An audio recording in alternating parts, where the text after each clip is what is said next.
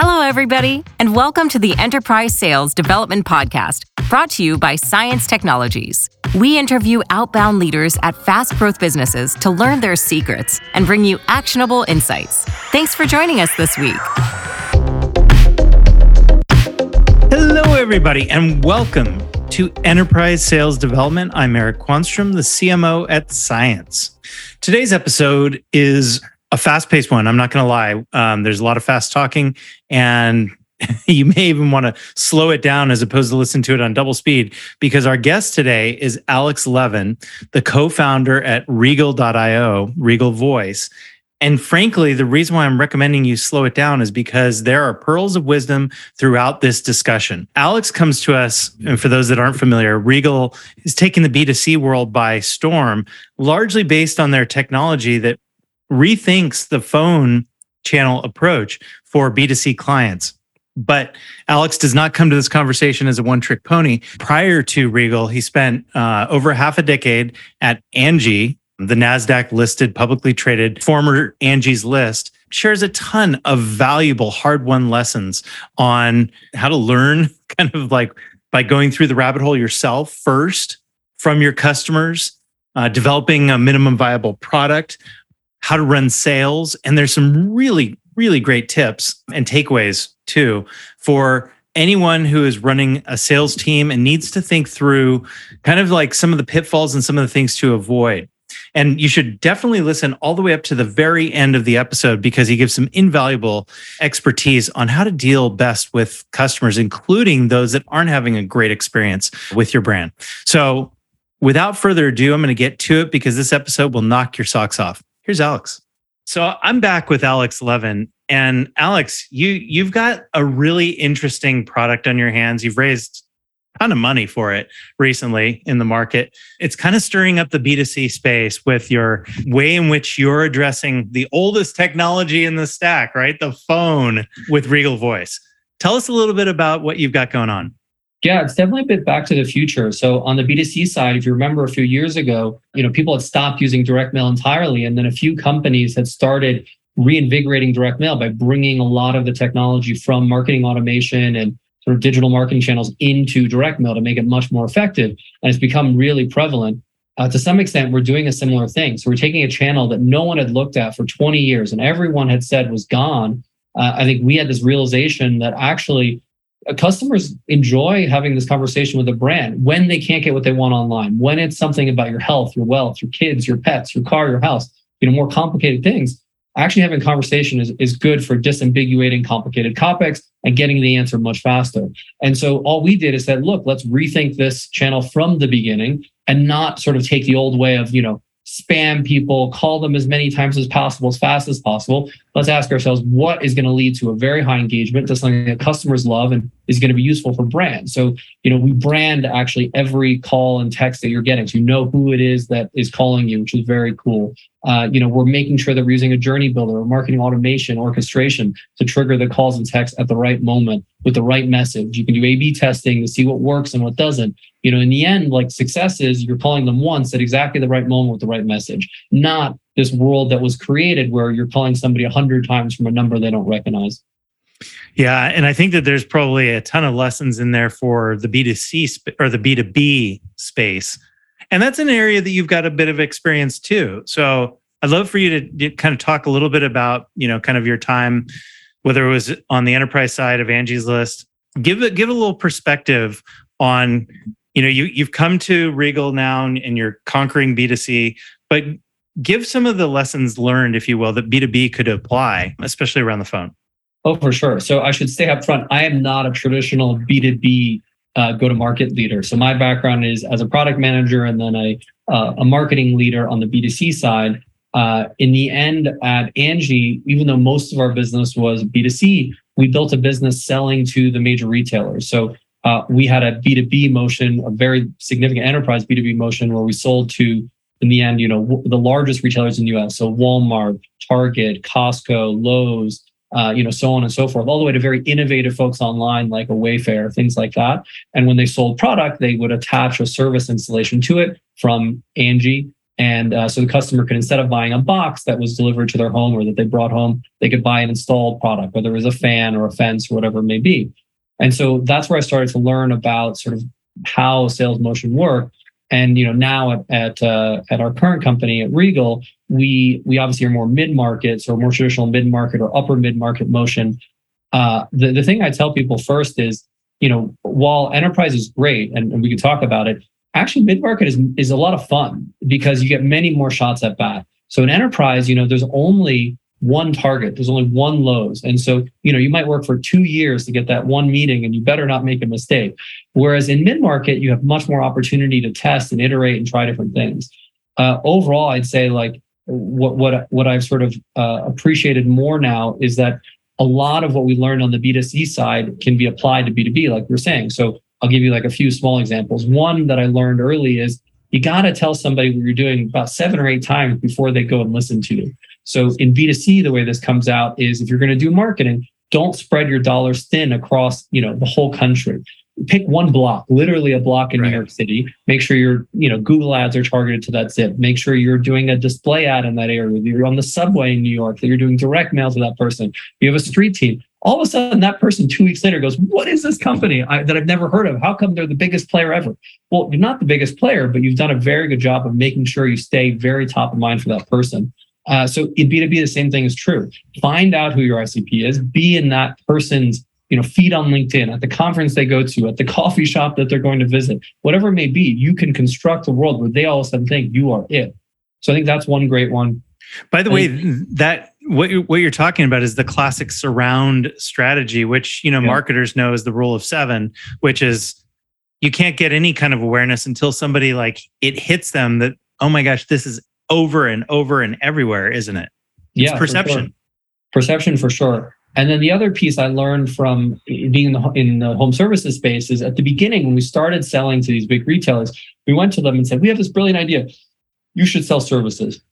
And like big thumb, no one listened to us, nobody cared. And what we learned over time is we needed to position very differently. We needed to go into these very senior folks at the top of the organizations and we literally would show them a picture of a box in the person's home. And we'd say, this is what you're selling today, the box. And then we'd show them another picture and we'd show the finished room, beautiful, everything very nicely done. We say, this is what a customer wants, right? A customer wants this finished thing. So stop just selling the box and start selling the finished thing. And to do that, you need a service as part of what you're offering. And there was a light that went off in people's head and they all said, yes, of course, we need to do that. And then the gate would open for them to start selling services inside the organization. And so I think same is true, obviously, in the current organization that we're in. I think especially for organizations that are not doing phone sales today, it's not like they're already thinking about phone sales. So there's a big swath of companies already doing phone sales. But for those that are not, you have to, position that for them in a way where they understand how powerful it is. And you have to say, look, are you hitting your growth goals this year? And if you're not, what are the channels that you're going to test that are going to get you there? And, what is your perception of phone sales? Well, if your perception is that it's low engagement and very expensive, you'd be shocked to learn that actually, in this case, we have a 35% answer rate on average. So, it's approximately 3x what an SMS engagement is and approximately 10x what an email engagement is. So much higher than other channels. And actually, it's cheaper than any of the paid marketing channels you have, right? Because even though, yes, there's a human being, because you're engaging at a very sort of high intent moment in the funnel, because it's a human conversation, you can convert, 1 in 10 conversations at, $5 to $10 a conversation. So it ends up being a cheaper channel. So it's, I think Gong is a company that's done this very well, where they positioned themselves and said, look, you are a fantastic company. You think you're doing everything right, but you're not. And let us talk about why you're not doing that. And so again, to the positioning point, I think whether B2C, B2B is really an important part of what you're doing. Boy, what you just said gave me flashbacks to kind of what a commercial insight is at the heart of a challenger sale, right? Like it's the things that either you take for granted that you're currently doing or not doing in your current business that are right in front of your face every single day and hidden in plain sight. Yeah. And then the last one that has always been useful for me, and this originally came from, let's say, Y Combinator, of do things that don't scale. I think there's too many people that have been in orgs that work and they see what works and they come to a new org and they try to just create the same process that they saw last time. I highly encourage people at Regal and other places to think of their experience in the past as a starting point, but not as the ending point. Don't try to automatically recreate what we had last time. Instead, think of that as a starting point and go and do things that are very manual at the beginning to find out as fast as you can whether the go-to-market motion that you have now is the same as before or different. 90% of the time, it's going to be different. You're going to find out that it was wrong. So go out and take that as a starting point, go and iterate on it and find the right thing before you go start trying to create process around it. And I think, I've made the same mistake as other people where I've made process too fast and I've made process too slow. So it's not like I have the one answer. I think generally, though, I see people who are coming to early stage sales orgs trying to create process too fast based on what they've read online or based on what worked at their last company. So maybe take this personal, especially because you're the co-founder of Regal Voice. And what were some of the things that you did that didn't scale or that were very manual that you really learned from and made perhaps all the difference in the world? Yeah. So, maybe the best example is I sold the first 3 million in ARR myself. There was no sales, no marketing, no anything. And so I had hundreds of conversations with customers. And every day, I'd come back to my co-founder and say, this is what I learned. This is what I learned. This is what I learned. And so that enabled us to be much, much closer to really the product we needed to build. We are even, I'd say, my co-founder and I are even a little bit more extreme on that side. We believe that at the beginning, a very early stage company should not be building product. So there's this sort of way of building a company where you spend your first year building product and then you go to market. We believe that instead, at the very beginning, make a deck showing the product that you would build and take that to customers and get the feedback directly from customers. If you have that moment, that opportunity, you're going to get great feedback. If somebody wants your product, they're going to be jumping across the table telling you, hey, here's $10,000 for your product, whatever it is. And you're going to have to back off and say, well, we don't have it yet. We'll have it in 3 months. Do you want it? That's the motion that you want. I think people waste a year often making a product to go and have that conversation. They could just make a deck to have that conversation. Do you feel as though that kind of concepting is very similar to what Eric Ries would talk about in minimum viable product type? It's even before a minimum viable product, especially in B2B. So in B2C, you can't really take a deck and go talk to people and ask them what they want. You can a bit, but it's much harder. But in B2B, you literally can go to the people who have the problem you're talking about, who are spending big dollars to solve that problem, and put something in front of them and talk about what it is that they need to solve that. Now, you as the entrepreneur needs to make a decision of how big the market is, how much demand there's going to be for this product outside of the one person you're talking with. But, to your point on unscalable things, that's a great thing to be doing for your first year. Go have 100 of these conversations. Get people who say, I'm going to buy this product if you do X, Y, and Z, and then build the product. It's funny. One of the things that I don't feel is talked about enough in sales development, especially for early stage companies, is what you learn through direct response, what you actually learn from those conversations. In fact, maybe you can even open the window in the world of that first 3 million of ARR that you just talked about. Like maybe give a non-obvious insight that you maybe thought one thing about, but actually talking to your first X number of customers kind of disabused you of that notion and turned you in like a full 180. Yeah, I'll give you a few examples these are very specific to us, but still maybe helpful for folks. So one is we thought our experience at coming at this problem, start there, was that we were at this company in the home services space, Angie, that owns Angie's List and Home Advisor and all these brands. And we thought that, we were doing a great job by not having phone sales. And we learned actually that customers needed that as a way of engaging, and it massively improved our conversion and revenue. So we thought that our market was going to be largely that greenfield market, going after what you were calling the challenger sale, but truly people not doing phone sales. As we got into it, we learned that actually there's a lot of industries where they knew this. And when we told them how important phone sales were, they go, duh, of course, this is a very important part of our business, which is a fantastic thing to learn. So their challenge was that they didn't have any tooling that would allow them to do more sophisticated things in that channel to drive more revenue from this channel they were already using. And so that was a huge opportunity for us very early. Rather going after sort of a sale where we had to educate everybody, we could already start with people that are educated. So that was one critical learning.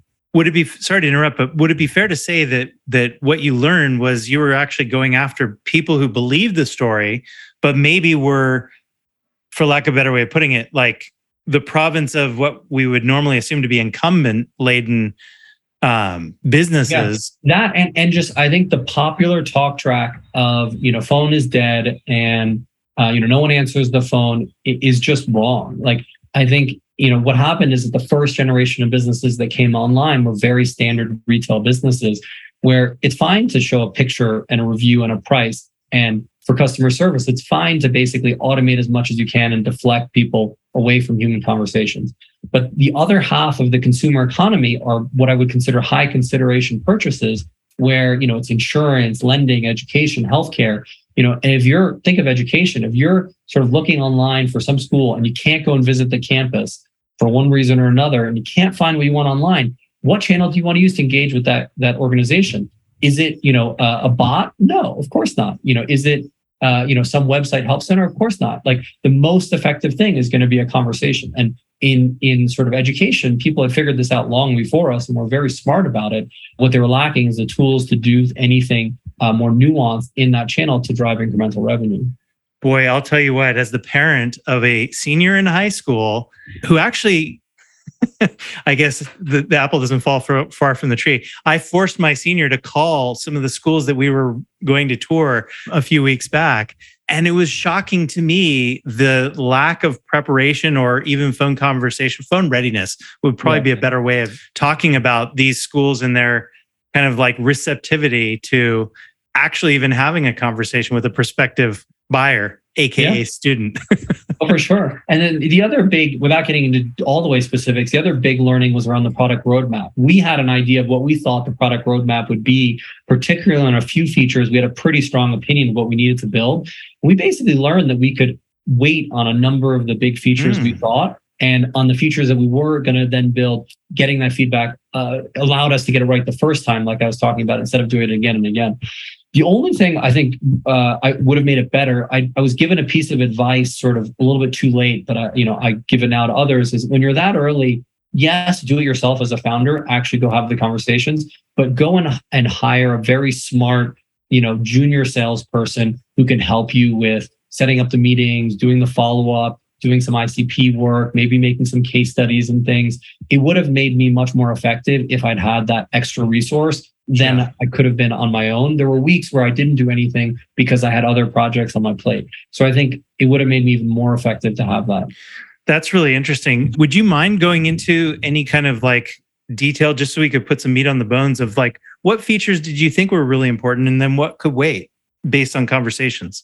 Yeah, a few things. So at the beginning, we have different end users within the organization. Companies stream data to us. We have a lot of integrations that we need to have with data sources, and we work with their data teams. We managers that are using us to build different sets of call and SMS cadences and test them, and they have a set of needs.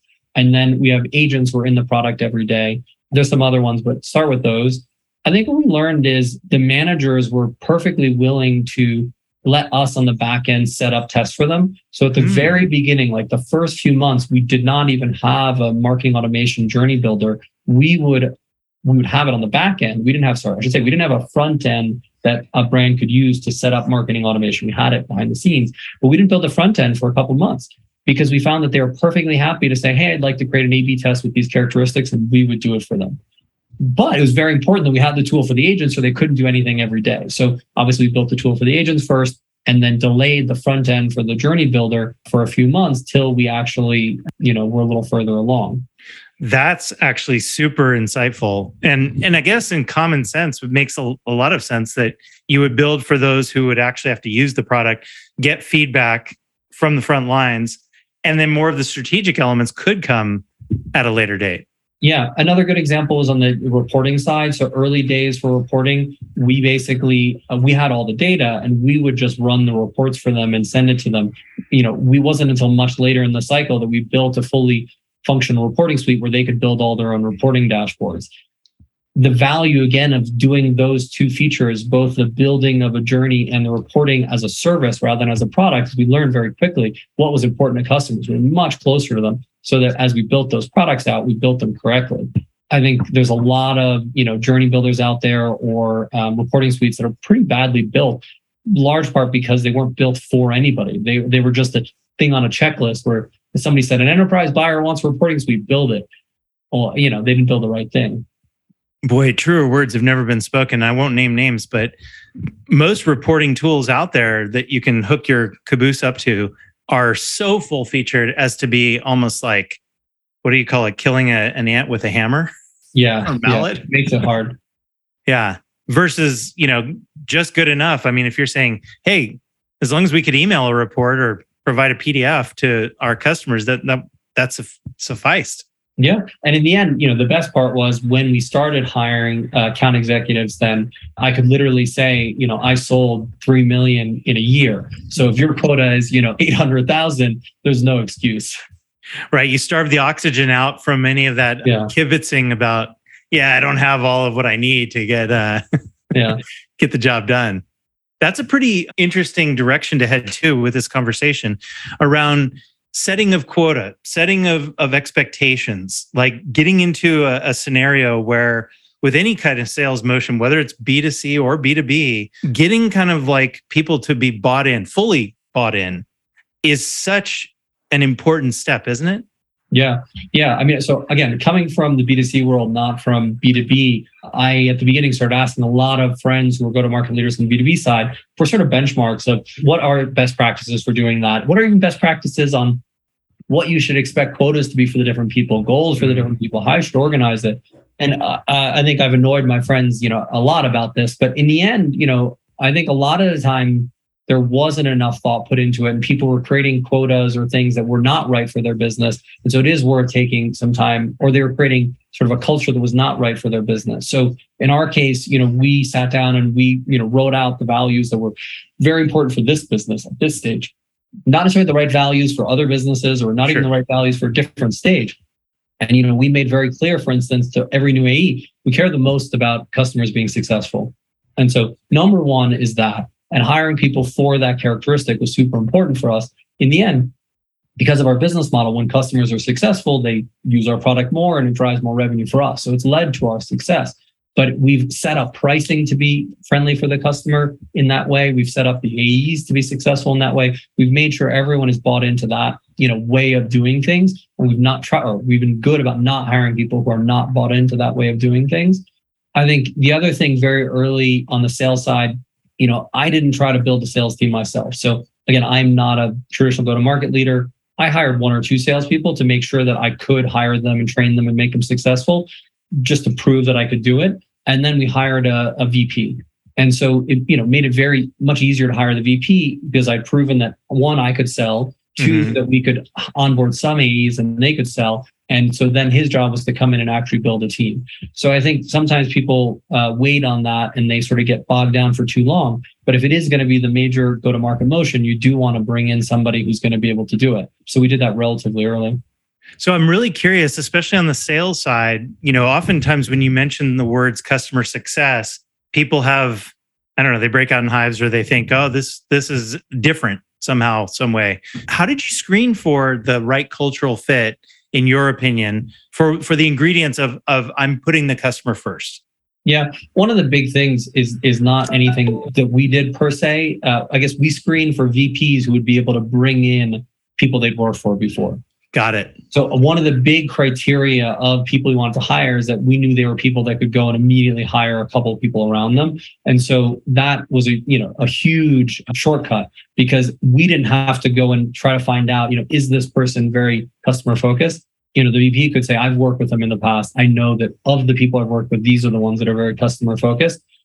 That's the biggest cheat that a lot of organizations forget is every new employee you have, you should be asking them who are the top 2 or 3 people they've ever worked with on whatever dimensions you think are important. Even if they don't want to leave today, go have a conversation with them because their boss eventually is going to piss them off. They're going to want a new job and you want to make sure you're their first call. So that was a big part of it. I think then in our interview process, we do a set of projects and have a set of questions to, target those specific values that we care about. So we do check for it. But more than anything, it was finding the right leaders. Boy, that is such a smart way of thinking about it because it's so true, right? Like people follow good bosses almost if you chart everything on a whole career arc, not just like a very fixed time period.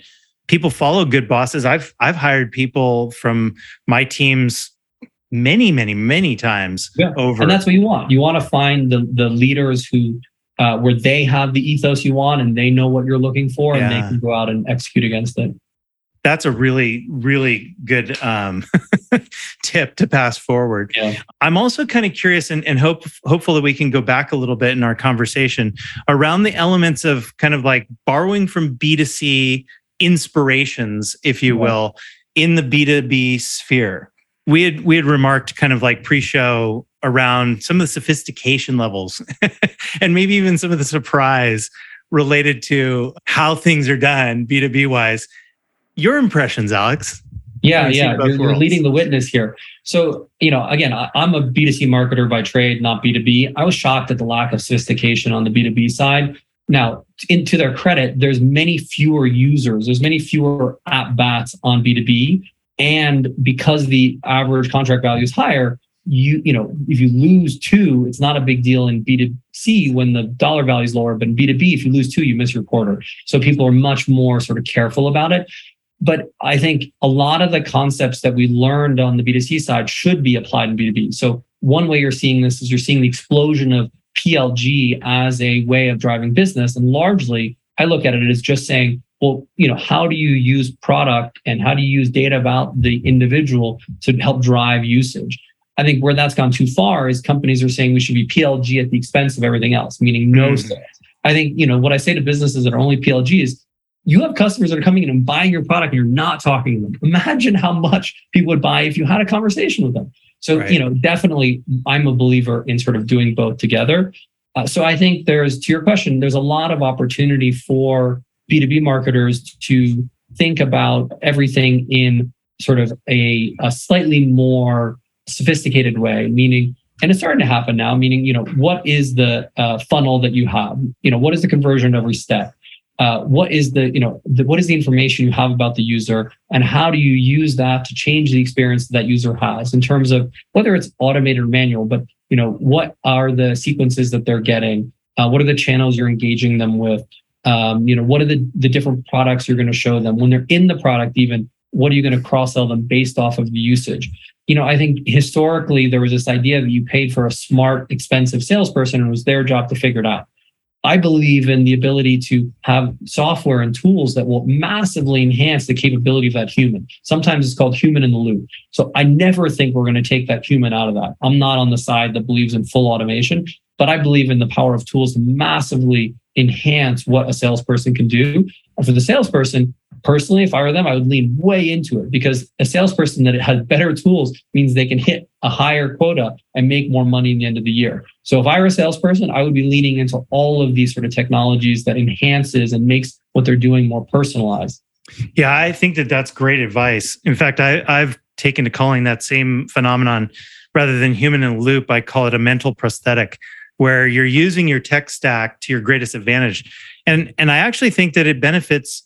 Tell me if you agree with this. I think that it benefits the more junior the employee, the more they can lean into the tech stack and the more human they can become. Yeah, for sure. I think, especially, one of the tools that I love, that we have is, people use either Chorus or Gong. I'm not going to try to settle that debate, but these tools are really great for helping people understand what's working and what's not working, for doing sort of after call reviews with their manager and really getting into it. And I think the people that are open and lean into that process, particularly early in their career, get a lot out of it because, to use words from somebody else, but you could weaponize the questions that you're asking, right? HubSpot was famous for this. So HubSpot would really teach people how they could ask questions to drive to the conclusions that they wanted and get people to be onboarded. And so I think, we have a few people from HubSpot who joined us. And so I've learned their terminology, but I think, that's a very important skill to learn. And you're not going to learn it on your own, but with the right tools, with the right sort of practices, you can. Would you be willing to kind of join a few of the concepts that we've discussed together, almost in a little bit of a mini mock role play? Because I think that what you're hitting on is a very important motion that if mastered, sales becomes X more effective. So weaponizing the questions you're asking, especially with the knowledge, and we can throw this into a regal voice context, around some of those lessons learned on behalf of even how you approached people before with like kind of a picture of today and a picture of like what could be done tomorrow. Give us a flavor of your own talk tracks along those lines. Yeah. I mean, again, I was talking about it a little bit before perhaps, but, for a greenfield customer, very good question in our case is, are you going to hit your growth goals this year? Right? Because that all of a sudden out of the gate gets the person thinking about what are their goals? How are they going to hit it? What is the gap that they have? What are the next 3 tests they're going to run to try to get there? And they're in the right mindset. So that's a very good way to start the conversation there. Another one in the sort of greenfield world, when you're selling to a marketer is, what's your marginal CAC? This is a slightly more sophisticated concept in marketing, but a lot of businesses report on the average cost of acquiring a user. Today, what most of them are starting to think about is what is the marginal cost to acquire a user? Even if the average on Google is $200 per new user, if your marginal spend is at $800 a user, well, you should be thinking about what are the channels, not that can beat 200, but what are the channels that can beat 800? And that starts getting them thinking about the channels in a different way. So that's an example on the greenfield side. On the side where, they're doing sales today, some of the questions that we ask, for instance, are where would you like your answer rate to be? And it's a leading question.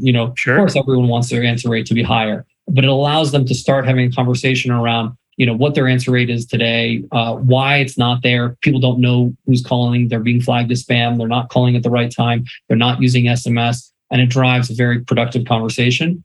So I think, it's, again, you probably the lawyers who trained in court are much better than I am, but you're just trying to lead the witness in that case. Well, and what you may even find, tell me if I'm like dead wrong about this, but when you're asking that question, where would you like your answer rate to be? You may find people don't even know. Yeah, which is another great conversation. So you'd be surprised how many times we talk with people and find out that their current tech stack does not allow them to understand what's working and what's not. And so one of the things that I lament specifically in phone sales is the fact that the outcome today, where people are being spammed by numbers they don't know, is not driven by bad people who are doing this, but is largely driven by bad technology. Because what happens is, those conversations work, and they're trying to get more conversations with their customers. And the only tools they have in the old generation omni-channel contact center is call faster and call more. So every month, as their boss tells them drive more revenue, they call faster and they call more. And guess what happens? All of a sudden, your answer rate goes down, you get flagged as spam, and it's a worst outcome for everybody. So instead, we give them a different set of solutions to the same problem, right? We go and say, well, you can brand the calls. We can stop them from being flagged as spam. You can have a journey builder to drive calls at the right moment. You can SMS in 2-way SMSs to also allow SMS as a channel to engage people. So here's a new set of things that are going to let you drive to that same outcome. It's almost like rethinking the problem from its very root, like you had said earlier, as the seed kernel for why Regal exists in the first place, isn't it? Yeah, for sure. I mean, that's actually on the hard. On the SDR side, the other very good advice I was given, somebody who was a CRO at a much sort of later stage company, but saw it from, sort of our early days to much larger, is, remember to talk about your customer, not about you. Yeah. And I'd say this is the single thing that SDRs, BDRs are most likely to do wrong, is they send an email or they show up on a call and they show up and throw up, right? They immediately start talking about what their product does. And I don't, hold it against them like it's a good, starting point, but they need to learn to do more. And I think the first thing that we get our sort of BDRs to do and our AEs to do, especially as they're new, is go to a company site, go and try to buy the product, right? So Google the company, click on their site, see what the landing page is, type in your email and your phone number, go try to buy the product, see, do they call you? Do they text you? Is it flagged as spam? What is their cadence after that? When you get on the phone, what does the person say? What do they know about where you are in the funnel or not know? As you give them answers, do they change what they're doing? As you try it multiple times and get different salespeople, how different is the experience, right? If every salesperson is doing something different, I guarantee that you're not doing it correctly, right? Because you have some that are doing much better. So you should have everyone doing it the way that's better, not everyone doing it their own way. And so that means that when our BDRs and salespeople go into the conversation, the first thing they can say, back to some of the positioning I was using before, is, you guys are a fantastic company. I was surprised that you don't do X, Y, and Z. Right. Or, hey, I just wanted to make sure you knew that, like, when you're calling people, it's showing up as spam. Or, hey, did you know that, like, I've gotten 4 different calls from 4 different people on your team, and the talk track they're using is completely different. Here's exactly the talk track. Here's the recordings. and make it easy for them to forward it internally. So in that sense, people talk about also providing value. Not only are you talking about the business, but you're providing value instantly. The other thing we teach our team particularly is we're in a space where we're very lucky. Our product works. So it does what it's supposed to do. It drives incremental revenue for these brands. And so I tell our BDRs and E's, don't be sheepish. Don't say, hey, maybe if one day you think you might want to test it, just say, look, we have the solution that solves this. I don't know if the time is now. I really don't know where you are. But when the time is right, let's have the conversation because this will solve your problem. It's a little bit of a nuanced switch, but it's important. Don't be sheepish about what your product does. Be clear what it is and what it isn't. Don't lie about your product. I think too many BDRs say it does many things that it doesn't. Yeah. But say exactly what it does, and then know that you need to have a conversation with that buyer about where this sits on their priority list. It may not be the most important thing for them now. That's fine. But when it does become the most important thing, or if it is the largest opportunity, help them understand that so they can rank it first in the things they want to do. Boy, that right there was a masterclass in what I heard coming back around was a transfer of confidence between the folks that work for your company and a buying situation that whenever you figure it out, whenever this becomes a priority, hey, we're the thing you should think of. Yeah. Yeah. Which, in our world particularly, huge. right? Contracts on contact center software could be a year, 2 years, 3 years. When you talk to somebody, doesn't mean that today's the day that they're going to buy from you, but it does mean that today is the day where they learned about the solution and where they can start thinking about where it fits in their sort of buying process over the next couple of years. Well, and in your example, which I think is also genius, the ability to provide ready examples of where gaps exist in their current status quo, in their current go-to-market, or how they touch customers, how the experience was for even our pseudo customer engagement is real. Right? Like you're not talking about like hypotheticals. You're talking about how when I wanted to be a customer of yours, was treated.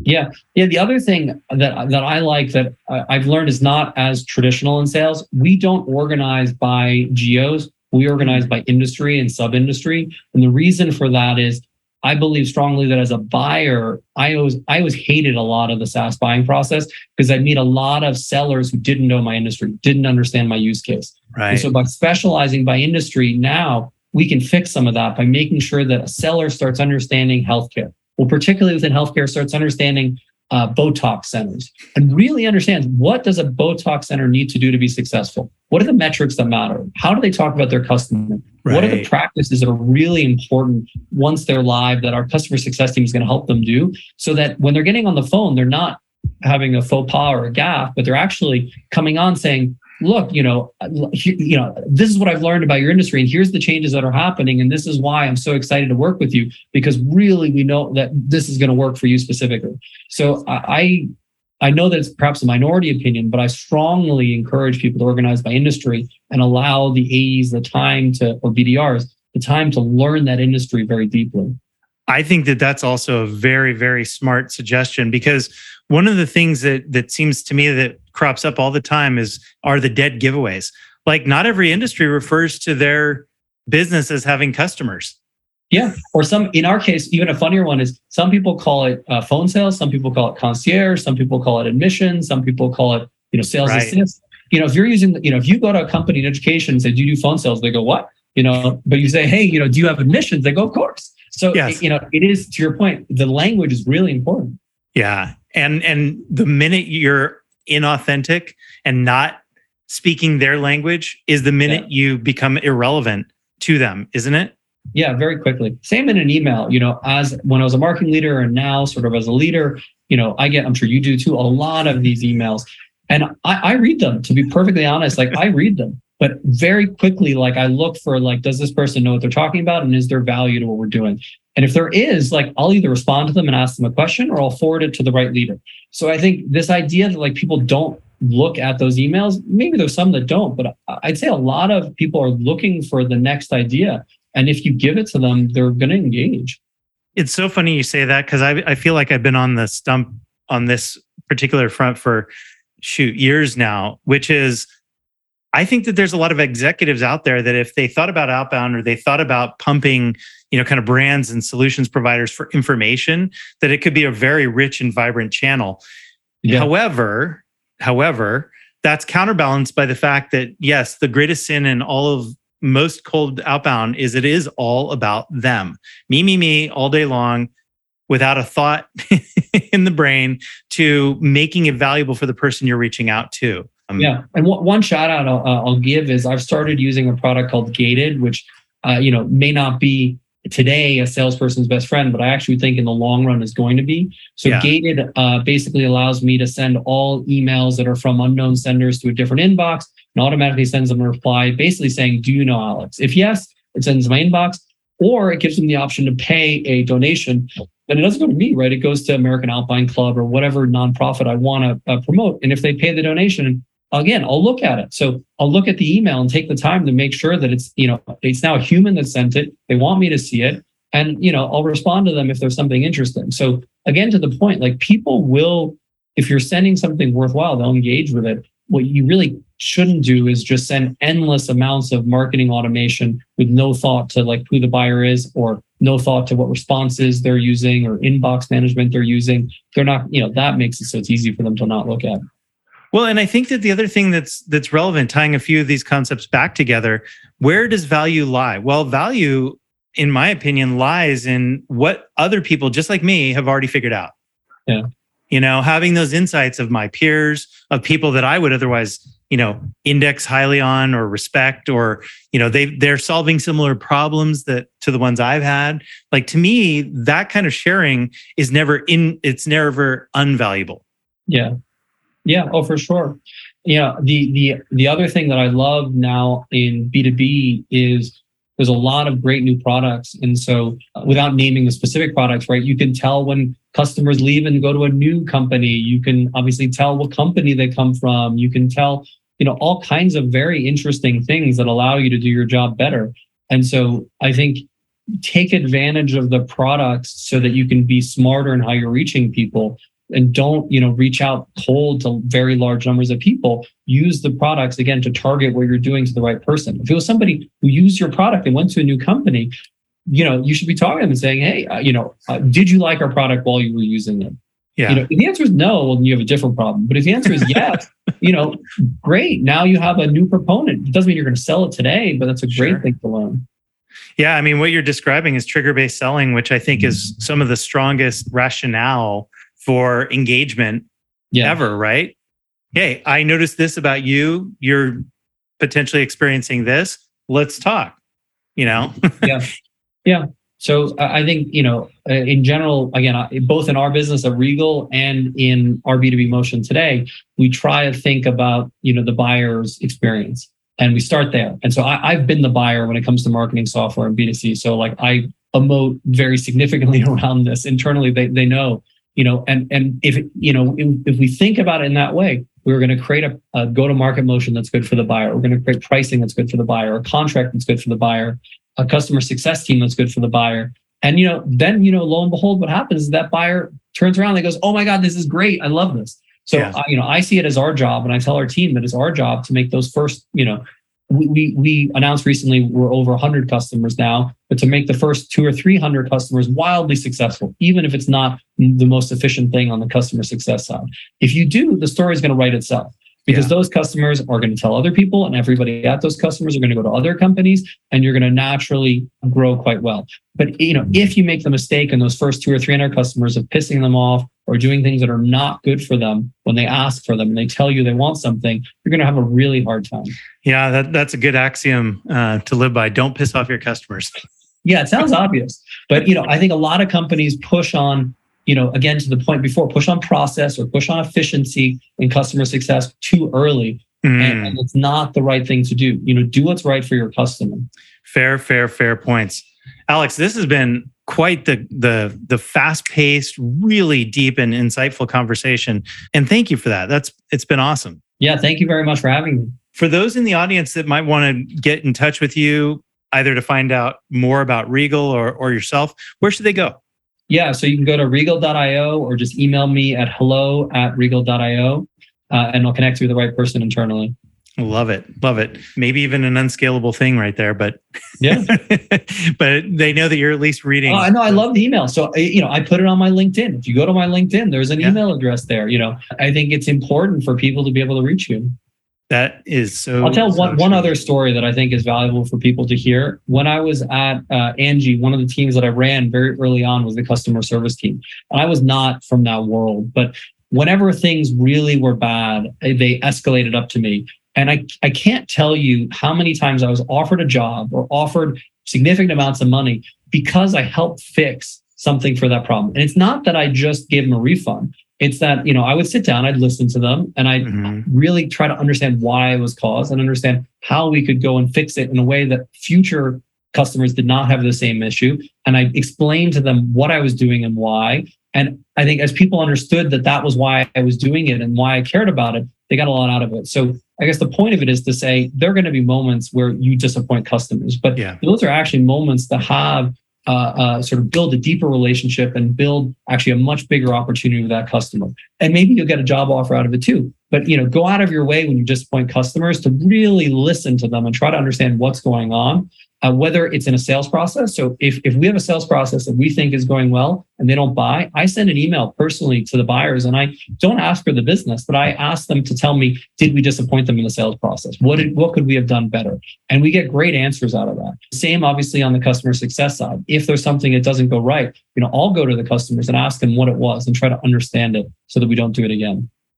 I think, man, you're just full of sage advice because it's so easy to get caught up in our own talk tracks of justification or process or this is what our policies are before we take the time to listen and understand. Yeah, and you can always say, you know what, I listened to you, but our policy is this, and I'm sorry we can't change it. It doesn't mean by listening to them that you're going to violate your policy. It just means that you've actually taken the time to care about what happened to them and why, and take the time to see if you do want to change what's going on. Skipping that step is dangerous as heck, isn't it? Yeah, for sure. Boy, with this could probably be a very long conversation because you are just full of insights and wisdom. Thank you for sharing with us. Yeah, thank you so much for having me.